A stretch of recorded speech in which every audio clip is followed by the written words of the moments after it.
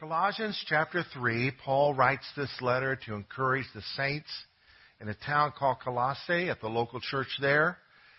He helped plant that congregation's leaders and doing good things. And he has just completed in chapter 2 talking about man-made religion and regulations that sometimes people are tempted to rely on to determine themselves being righteous. And he said that that man-made stuff doesn't keep us from becoming prideful. You know, the flesh, the human nature, will indulge in not indulging. We're that competitive. That's the way we are. And so he points out that's not the thing you need to look at. You need to look at Jesus, what it's about.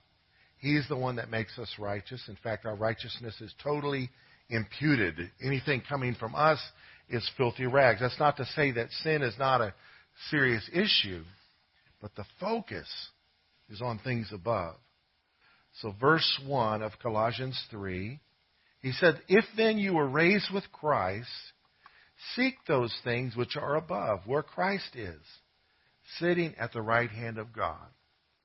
Last Sunday we celebrated the great resurrection and the fact that Jesus died for our sins. And you may not understand this, but it is good theology. The fact that Christ didn't die for his sins. He died for ours. So he, as my substitute, took my place and paid my fine.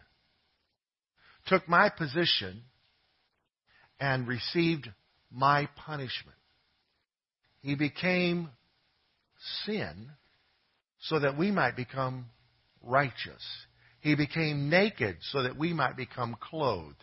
He became cursed so that we might become blessed. He became what we were so that we might become what he is. He came down so that we can go up. He came out so that we can go in. I mean, you could just go on describing what he did for us on the cross. But in taking our position on the cross, he became us positionally. It's kind of like ambassadorship. In foreign countries, there's an embassy.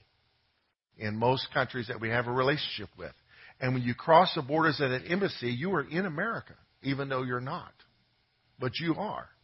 But you're not. But yet you are. You're in America in the boundaries of that. And the ambassador represents the American people. So he stands there as us, representing us in a foreign land. When I was a kid, I was raised in the mission field. We lived in Monrovia, Liberia. And a highlight of our year was to go to the embassy, cross those borders, step into America on July 4th. Have apple pie and ice cream and Coke. We weren't allowed it at home, but we got to have it there at the embassy and watch fireworks and enjoy a little bit of America in a foreign land. But in that embassy is an ambassador who represents us. Who's heard of Shirley Temple? She grew up and became an ambassador, I think, to more than one place. One of the nations she represented us was in Ghana. She was us in Ghana. She was America, our representative, our voice. And so Christ died as us. He was us on the cross. We get the benefits of that by representing him now in the world. We're not Jesus, but we are his representatives, his ambassadors, the Bible says, in the world. As he is, so are we in this world. And so, if he died as us, he arose from the dead as us. So in him, not only are my penalties removed, but now my blessings are released. I have risen from the dead in Christ. And one day, when he returns, I literally, as myself, will do it. But as Jesus, we are risen. So let's read that again. If then you were raised with Christ, seek those things which are above, where Christ is, sitting at the right hand of God. Set your mind, the Old King James Version says, set your affections on things above. Literally, upward things, top things. Not on things on the earth. Regulations, the do's and don'ts of man, have to do with earthly things. He wants us to be preoccupied not with sinfulness, but with righteousness. For you died, and your life is hidden with Christ in God. Verse 4, when Christ, who is our life, appears, then you also will appear with him in glory. One day we'll see him as he is and we'll be changed. Everyone who has this hope purifies himself just as he is pure. Verse 5, therefore, because of what I've said, here's what I want you to do. Put to death, and we say kill. It means to deaden. It means to subdue, to conquer your members, which are on the earth. What are our members that are on the earth? Well, they're my arms and legs. They're my body. They're my fleshly nature. My human nature are to be subdued. And then he lists the things that are of the flesh. Fornication. The Greek word he used there for fornication is the word porneia. Porn. And it refers to sexual sins of all kind outside, sexual activity of all kinds outside the bonds of marriage between a husband and a wife. So technically, biblically, two husbands is not a marriage. It's husband and wife. Two wives, it's not a marriage. That's a distortion of marriage. Might be a relationship of some sort, but husband and wife in covenant, that's marriage. Sexual activity outside of that is fornication. It's porneia. It's porn. Uncleanness. So just in case you think you dodge what fornication is, uncleanness, impure activity covers it all. Passion, which means lust. The Old King James says inordinate affection. Evil desire. The Old King James says evil concupiscence.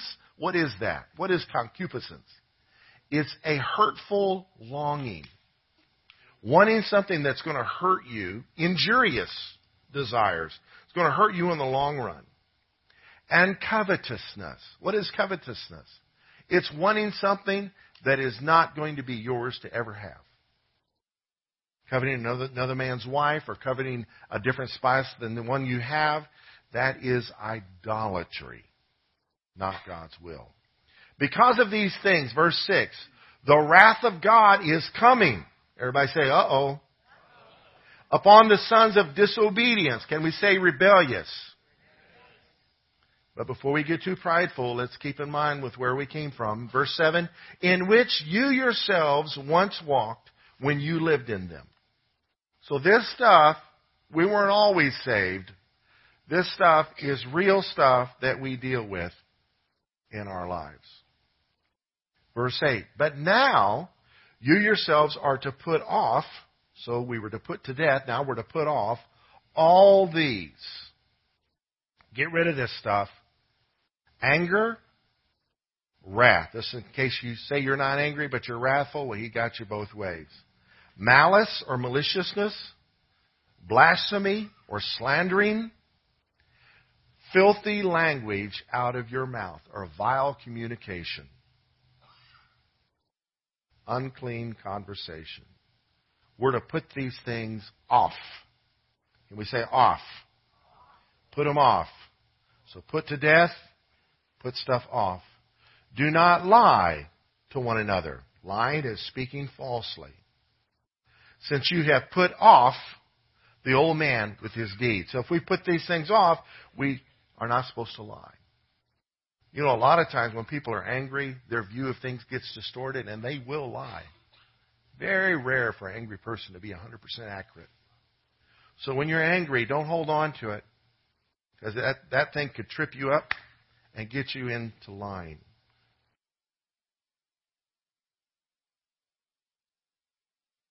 Just like I killed that mosquito. Hope that wasn't a lie. I assumed it was.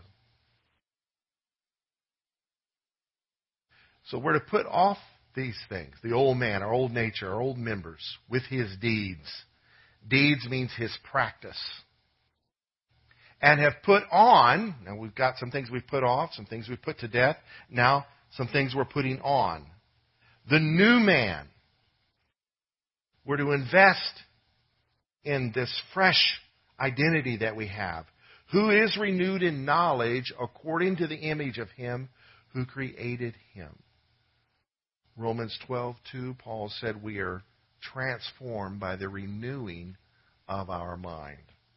So even in reading the Scriptures, sometimes you'll hear or see things you've not seen before, but you see it there, and if it has an impact on your thinking, your mind is lining up with your new identity, according to the image of Him who created him.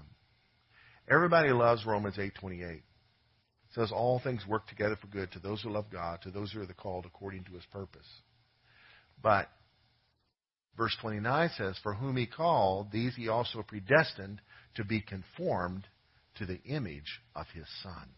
So everything's working out for good, but what is that good? That good is that you and I are being made like Jesus. That good is not that all your dreams are going to be fulfilled as you dictate them in your timing. No, the good is we're being made like Jesus. And God will use everything in our life to that end. So you make a mess? Does God throw up His hands and give up? No. I'll use that. That mess will become a message. You fall into a test because of what somebody else did? God says, I'll use that. That test will become a testimony. We are in His plan to be made like the image of Jesus. And in Him is the place where, verse 11, there is neither Greek nor Jew. So there's no racial classifications in our new identity. Circumcised nor uncircumcised. There's no religious classifications in our new identity. Barbarian, Scythian. Now, barbarian's a bad guy. Scythian's even worse. These are social classifications. That in Christ we have a new identity. We're no longer to see ourselves as a bad guy or worse. How I see that. Slave nor free. Now, at that time, these were economic classifications. That in Christ there's no rich or poor. We are all His children. We have an identity in Him. But Christ is all in all. He uses all of us to reflect His glory to this dark world. Verse 11, therefore, as the elect of God, as His chosen people, as His favorites, holy or set apart and beloved, or truly loved, put on, so we're putting off and we're putting on tender mercies, kindness and humility or modesty, meekness, long-suffering. The Old King James says for tender mercy, says put on bowels of compassion. The Greeks thought like that. They thought compassion came from your guts. So they referred to their bowels, their intestines. Deep inside your inner man, you care deeply for somebody. Remember when you fell in love? You could feel it in your guts. It's that kind of love that we're to have for one another. Verse 13, bearing with one another and forgiving one another. So we're to put off the works of the flesh, we're to put on the works of righteousness, and we're to put up with the works of one another as much as they may be annoying, bearing with one another and forgiving one another. If anyone has a complaint against another, even as Christ forgave you, so also you must do. Lord, I forgive those noisy people in the kitchen. Could somebody remind them that we can hear them? Somebody right quick just slip in there and say, hey, Pastor said we can hear you guys. All right. We are illustrating the sermon as we speak. But above all these things, verse 14, put on love, which is the bond of protection it is protection, but the bond of perfection. The word bond means a uniting principle. The word perfection refers to completeness or wholeness. We are connected to Jesus through love. That's our bond. He is our perfection. We are being conformed and being made like Him. Somebody is said to have asked a great sculptor, how do you do what you do? He said, well, in this block of granite is an angel. And I'm going to set the angel free by cutting away everything that is not the angel. In our journey of being conformed to the image of Christ, God is cutting away everything in us that is not Him, that is not like Him. And let, verse 15, the peace of God rule in your hearts. God, what are you doing? Be at peace. He's got this thing under control. To which also you were called in one body, and be thankful. The Greek word for body is soma. You want to be in the body, you got to get saved. Sozo. Get the sozo to get in the soma. Let's think about what a body is. We're in a room full of living bodies. And if your body dies, you're gone. It's a dead body. So your body, when it's alive, is an instrument you use to express your life. So as members of the body of Christ, we are to express the life of Christ. And when we live in rebellion to His will for us, we're not expressing His life. We're not reckoning our bodies as dead and alive to Him. We're ruling. We're keeping control. Let's pray. Lord, I just ask that your word would speak to us today in such a way that our thinking changes. And as our thinking changes, Lord, we would examine how we're living. And when we face temptation, we would live according to the new thoughts that you're giving us. In Jesus' name, amen. I'd like to speak to you today on the theme of true love again, but this time, true love truly, can we say truly, forgives. There's a lot of forgiveness in the world that's called forgiveness, but it's not.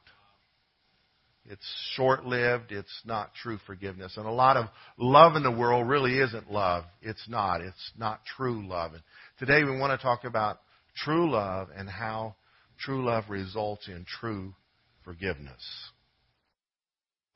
A great illustration to me is the story of the prodigal son. This is Rembrandt's painting of that story. It apparently is present in a museum in St. Petersburg. But the prodigal son wasted his father's inheritance. His father had bequeathed an inheritance to him, and he wasted it. He disregarded the hard work and the wise investing that his father had made to accumulate those funds and resources. He disregarded and dishonored his dad and squandered his inheritance. And then comes back asking for a job. The father restored him to his position. He forgave him. He gave him a robe for his back, a ring for his finger, shoes for his feet, and threw him a party. Yes, even had dancing at that party. Total forgiveness. What an illustration of the Father's forgiveness for us. Today we're going to talk about two things, unforgiveness and forgiveness. We're going to look at two things about each of those. What unforgiveness fails in, what unforgiveness indulges in, and then about forgiveness. What forgiveness does not do, and what forgiveness does do. What forgiveness will do. If it's true forgiveness, it will be seen like this in our lives. Unforgiveness fails in proving anyone's case. Maybe you've been wronged against, maybe a crime was committed against you, and the police dropped the ball, somebody contaminated the crime scene, or the lawyers pulled a fast one and the guy got to go free. Terrible. It happens all the time. Or maybe the opposite happened.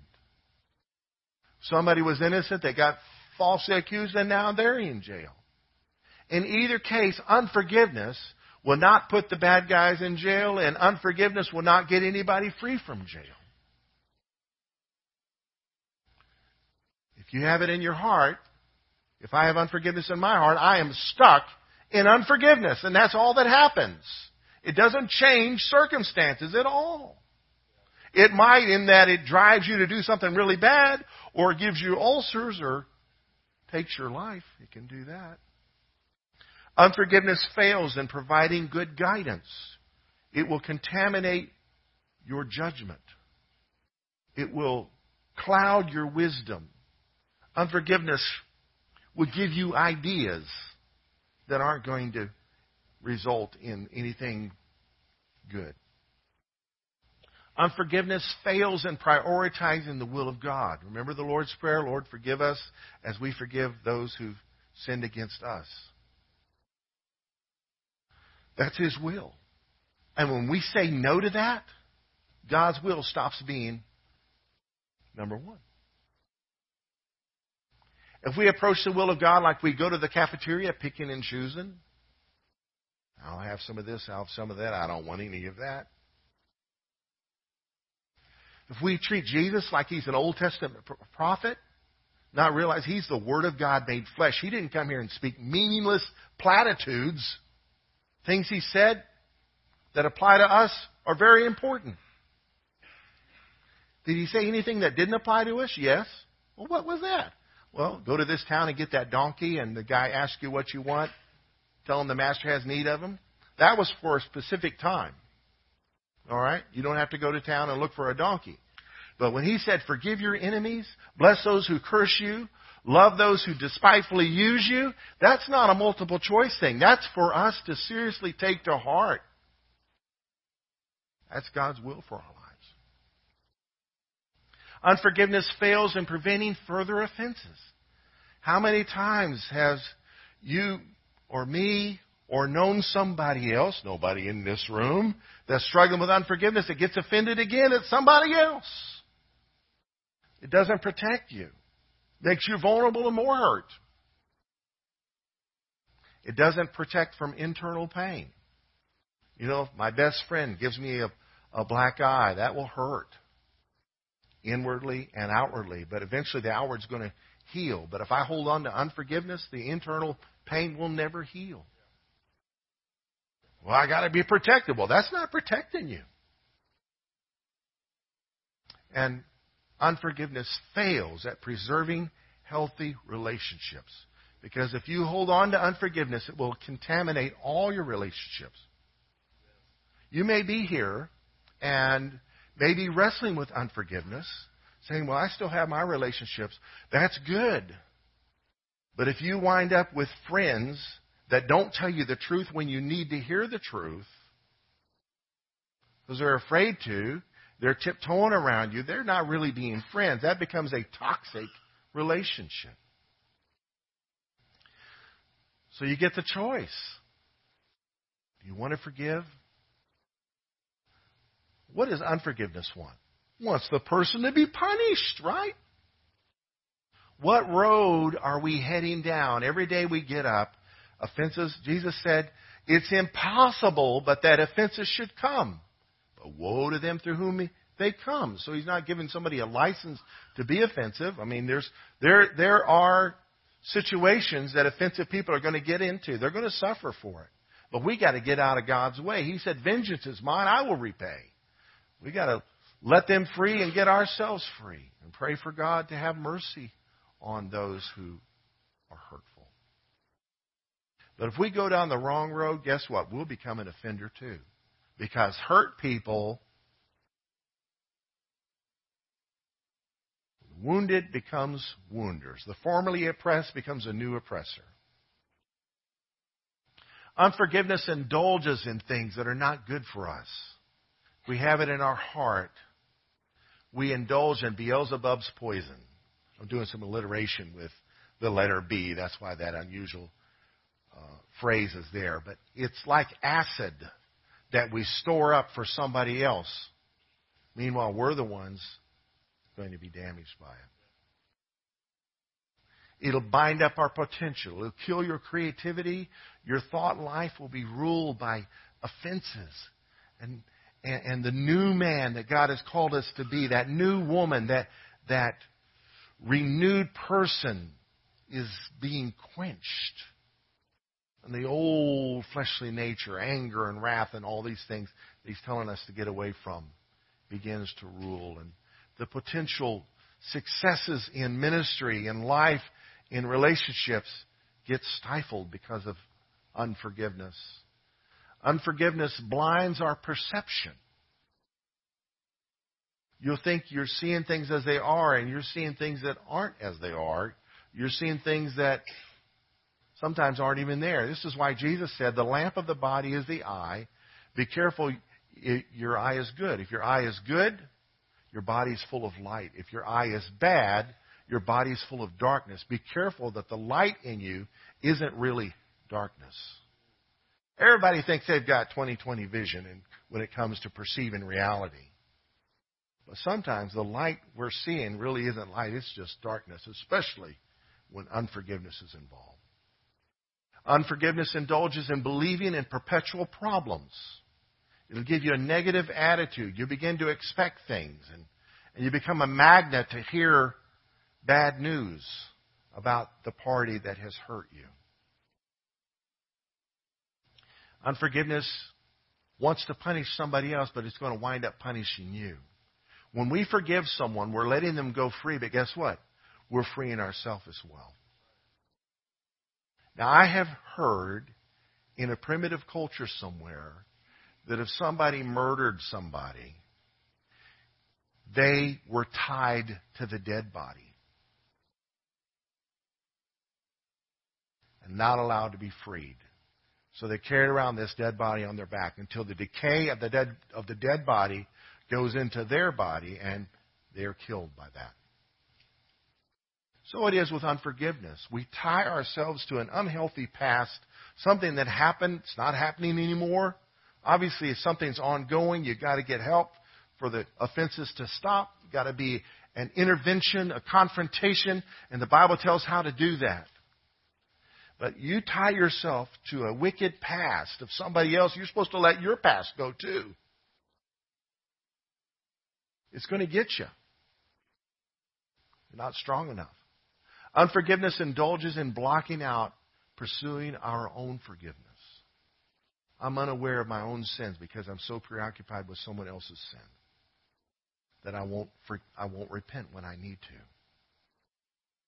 And unforgiveness indulges in bolstering postures for misbehavior. I'm assuming a position that justifies my sin, which is what the world does with all their sin.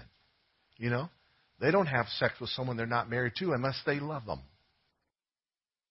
They don't punch somebody in the nose unless they swung first. They don't slander somebody unless they deserved it.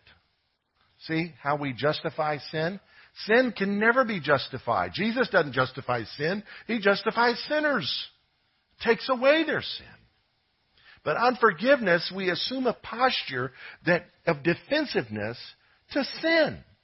Well, where have I sinned? By refusing to forgive and pursuing reconciliation, that is sin. There are some situations where you are prevented from pursuing reconciliation, but you can still forgive them and leave them to the Lord. I mean, Jesus himself was in that position on the cross. Father, forgive them. They don't know what they're doing.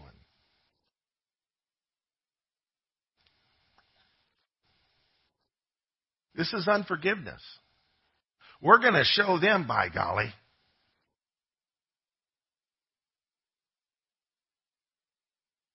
Unforgiveness is like drinking a poison, hoping somebody else dies.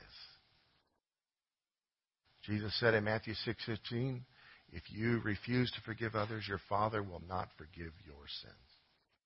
He said it. He expects us to forgive. In the parable of the unforgiving servant, remember that story? In Matthew 18, the unforgiving servant is put in prison to be tormented. Unforgiveness is a prison where we are tormented. It's torment. It's horrible what happened, but it's even more horrible what's happening every day over and over and over again. Now, let's move on. Everybody take a deep breath. Say, oh, how sweet it is. Forgiveness is not denial. Some people resist forgiving because they think it's denial and they can't deny reality. Forgiveness does not deny being hurt. If someone comes to you to make amends, don't deny that they've hurt you. Don't brush it off. Don't blow them off. You're lying. Here's your chance to go free. And if they did it and you repelled it, guess what? You got to go to them now and say, you know what? I wasn't really honest. I just wasn't ready yet. We got to talk this thing through. Forgiveness does not deny being weak. Well, I ought to be stronger than this. I shouldn't be such a wimp. I thought I had my armor on, Well, don't pretend you have it on when you don't. Don't put on a religious front. We're weak. He is strong, right? Forgiveness does not deny being wrong. Oftentimes, in a conflict, both parties wind up being wrong. The person that got hurt gets angry, and then they do something hurtful. So if you get all justified in yourself,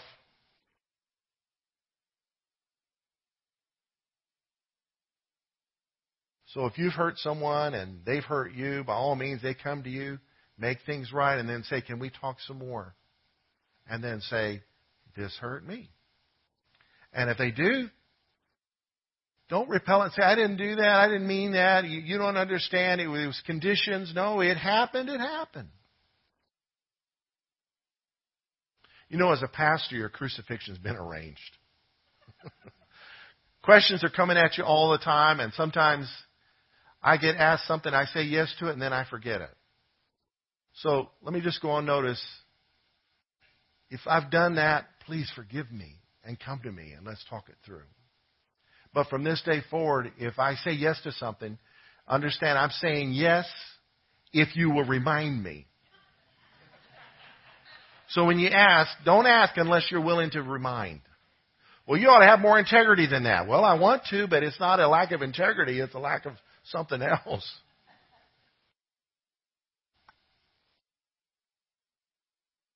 Don't deny being wronged.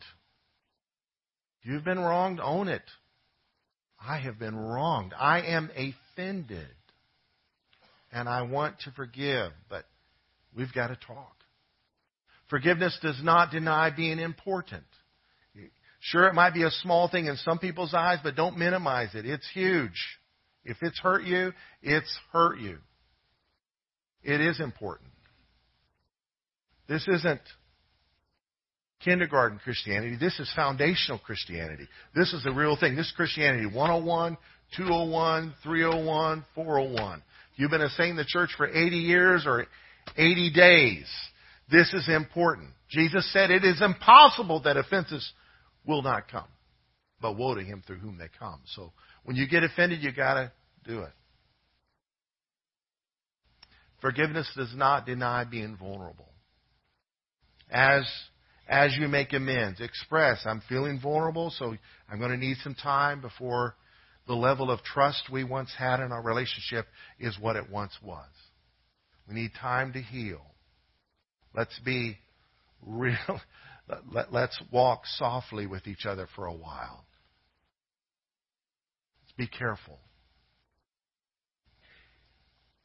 Forgiveness is mercy in action. It is. And when mercy is in action, Jesus is seen. Because he is mercy personified. What will forgiveness do? If forgiveness in my life is really in operation, this will be happening in one way or the other. I will receive sincere attempts at repentance. It's awkward to make an apology. Some people are not skilled at it as others are, and some people who are skilled at it, you wonder if they're sincere, they're so skillful. But sometimes a person making an attempt is giving a gift. That's their love language. They're giving you a gift. Proverbs talks about a gift dealing in these type of situations. Well, they need to do this. Well, that's your love language. Receive their attempt and start talking. Don't make it hard. Well, they got to prove. No. He did all the proving. We do the receiving. If they're making an attempt, then receive it and talk. If there's something you need to hear, tell them what you're needing to hear. Find out what they're really saying. Tell them how you really feel. Don't be doing the denial thing. When I truly forgive, I release my offenders from shame and indebtedness. I'm letting them go free. But they're not worthy. Well, who is worthy? Jesus is. But He sets us free. We're letting them go free. We're not saying it's all right that you did that. We're saying it's all right from this day forward. Please don't do it again. When I forgive, I relinquish all rights to execute judgment. I'm letting it go. What are the little girls singing right now? We have a granddaughter. If you've got a granddaughter, she's probably singing it when she plays with her dolls. Let it go, let it go. Let it go, let it go. Let it go. Give up your right. God said, vengeance is mine, I will repay. People reap what they sow if they don't repent. But you and I have to give up our right to execute judgment. Let it go. Well, I wish I could call down fire from heaven. Well, aren't you glad you can't? Because we wouldn't be here today. If you survived, you'd be living in a barren place. Forgiveness, when I forgive, I realize holding on to anger is sinful. Well, doesn't the Bible say, be angry and sin not? Yes. But it also says, anger rests in the bosom of fools. Which to me means, for me to hold on to anger is sinful. So anger is normal. Somebody offends you, you get angry, that's normal. But for you to hold on to that thing for years and years, it's not wise. When I forgive, I remember past needs for my own forgiveness. I haven't always been saved, and even then, I haven't always been sanctified. And even then, I've had times of falling off the wagon, and I've needed forgiveness and reconciliation with God and my wife and my kids and my fellow man and fellow church members and fellow citizens and friends and relatives and in-laws and outlaws. Well, if that's the case with me, it generates within me a desire to forgive. And I tell you what, it really helps me. If someone's offended me, it really helps me to pray, tell God how I feel, and then say, Lord, where have I done this? Bring this to my memory.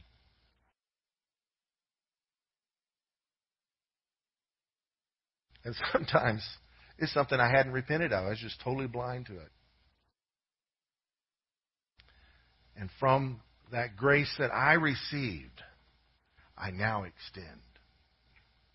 Forgiveness will reconcile with all offenders and anyone I've offended. So if I'm walking in forgiveness, I'm wanting to be reconciled with my offenders and my attendees. That's not a word, but people I've offended, I want to make it right with them. Well, Pastor, why have you come to me? I'm just blind. I need help, so come to me. Well, the Bible says you're supposed to come to me. If you bring your gift to the altar, Matthew 5, Jesus said, if you bring your gift to the altar and there remember that your brother has aught against you, leave your gift there, go and make things right, and then come back and offer your gift. That's right. And I've come to the altar, I brought my gift, but I haven't remembered. I'm not denying that I've not done something, I just haven't remembered. Matthew 18 says, if you have an offense against someone, you go to them. So Jesus put the monkey on both of our backs so that somebody does something to get this thing right. Forgiveness will require, we say require, maintaining, this is a posture we've got to keep, a forgiving heart and a forgiving mouth. Sometimes the forgiving mouth just needs to be quiet. If you can't say nothing good, don't say nothing. And forgiving ears. Somebody came to Mother Teresa one time, reminding her of an offense that somebody did to her years earlier. She said, what are you doing bringing that up now? I distinctly remember forgetting that years ago.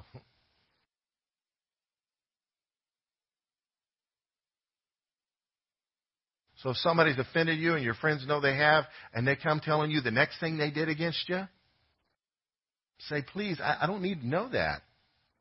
You're not protecting me here. If you see somebody doing something that's hurtful to somebody, don't go tattle on to somebody. Confront that person. Get a backbone, by golly. Backbone, by Bolly. True love truly forgives. Lord, I pray that your word would have an impact in such a way that at least one of these points breaks through our defenses and we glean wisdom from your word. Help us to understand what unforgiveness is and isn't, and what it does and doesn't do, and what forgiveness does and doesn't do, and what it is and isn't. Lord, we want to grow into your likeness, the image of your Son. In Jesus' name, amen. In 1 Corinthians 11, Paul is talking about communion, and he talks about examining ourselves before we take it. And he talks about people who take of communion in an unworthy manner.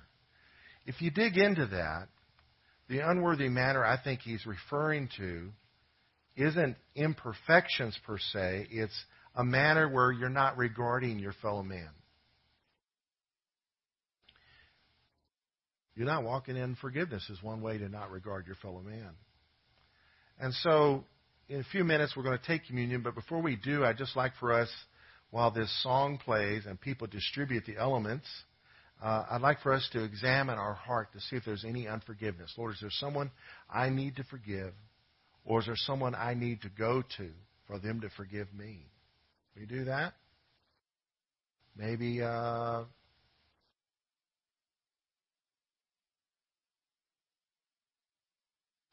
in this room, may not be. Maybe I'm just waiting on the Lord to bring clarification. So if I could get half a dozen volunteers to come and just pass the elements out down the aisle. And when you receive them, don't partake of them. I want us to do it together. We got six sections of chairs, so enjoy this song by Matthew West.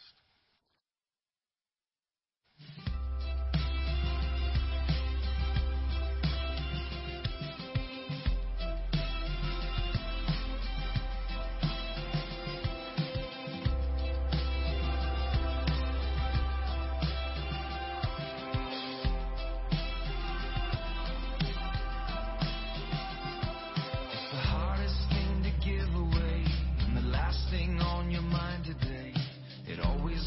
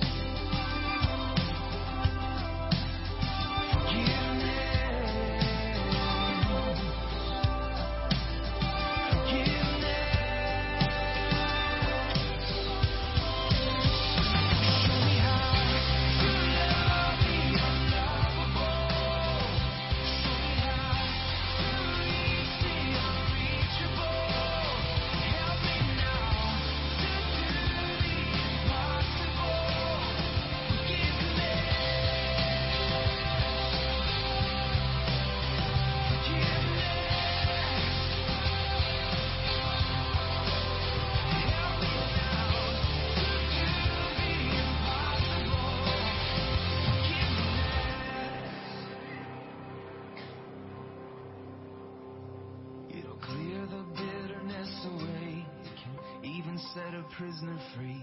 There is no end to what its power can do. So let it go and be amazed by what you see through eyes of grace. The prisoner that it really frees is you. Forgiveness. Forgiveness.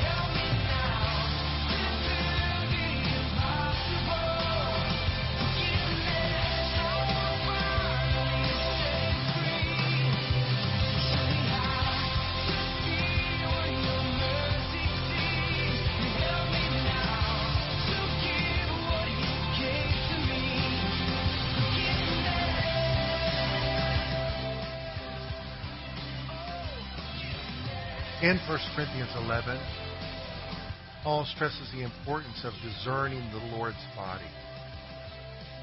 That's not just the price paid for us, but His people.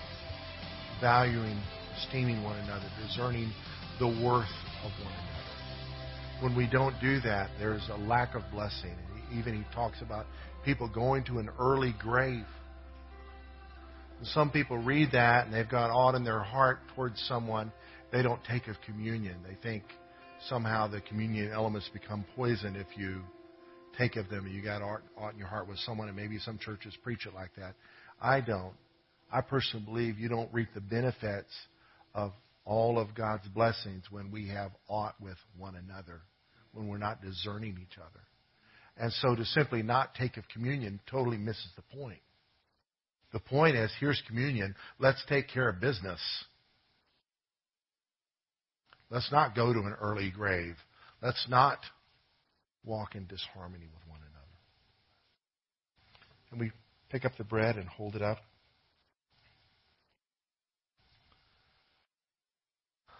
Father, we thank you for the gift of your Son. Jesus, we thank you that you were broken for us, that for our disharmony you embraced it and even experienced it when you were separated from the Father, if but for a moment or the full 3 days. Thank you for paying that price, as painful as that was, so that we could be freed from our disunity, and so that our relationships could be healed, and our homes and churches and communities could be made whole through your brokenness, and so that our bodies could be made healthy. And so, Lord, we thank you for that. We receive that by faith. May we live that out in Jesus' name as we celebrate your broken body, your sinlessness in this unleavened bread. Thank you. Let's hold up our cup. Lord, through your brokenness, your blood was spilled. Your life was poured out. Your very being was shed and ceased to exist for us. Thank you, Lord, that we've been redeemed by that offering and that we are forgiven. Through the fountain of your blood, we are washed and nourished and made whole. Thank you for forgiving our sins and imputing us with your righteousness.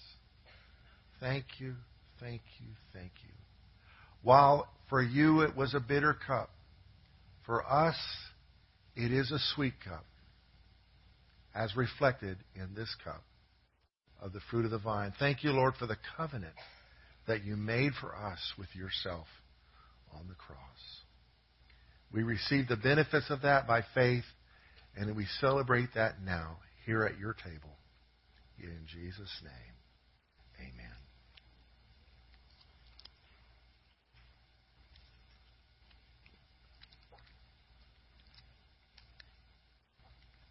Thank you, Lord. Thank you, Lord. Like little children, we receive that which we're not worthy of. But we thank you. You've made us worthy. May we go free of condemnation, free of our hurts, and free of our hurtfulness. Lord, may we put off and put away the old man and put on the new man and put up with one another. In Jesus' name. Lord, may you bless and keep your people. May you cause your face to shine upon them and be gracious to them. May you lift up your countenance upon them and give them your peace, the peace that passes all understanding, the peace that guards our heart and mind, and the peace that is made by your children with people that are at odds. In Jesus' name, Lord, we ask the results of this service will be miraculous in our homes, in our neighborhoods, in our church, in our community, and even at our places of employment. Let us walk as ministers of reconciliation daily and do the work that requires maintenance. In Jesus' name, guard our hearts and our mouths for your glory. Amen. Go get them, Tigers.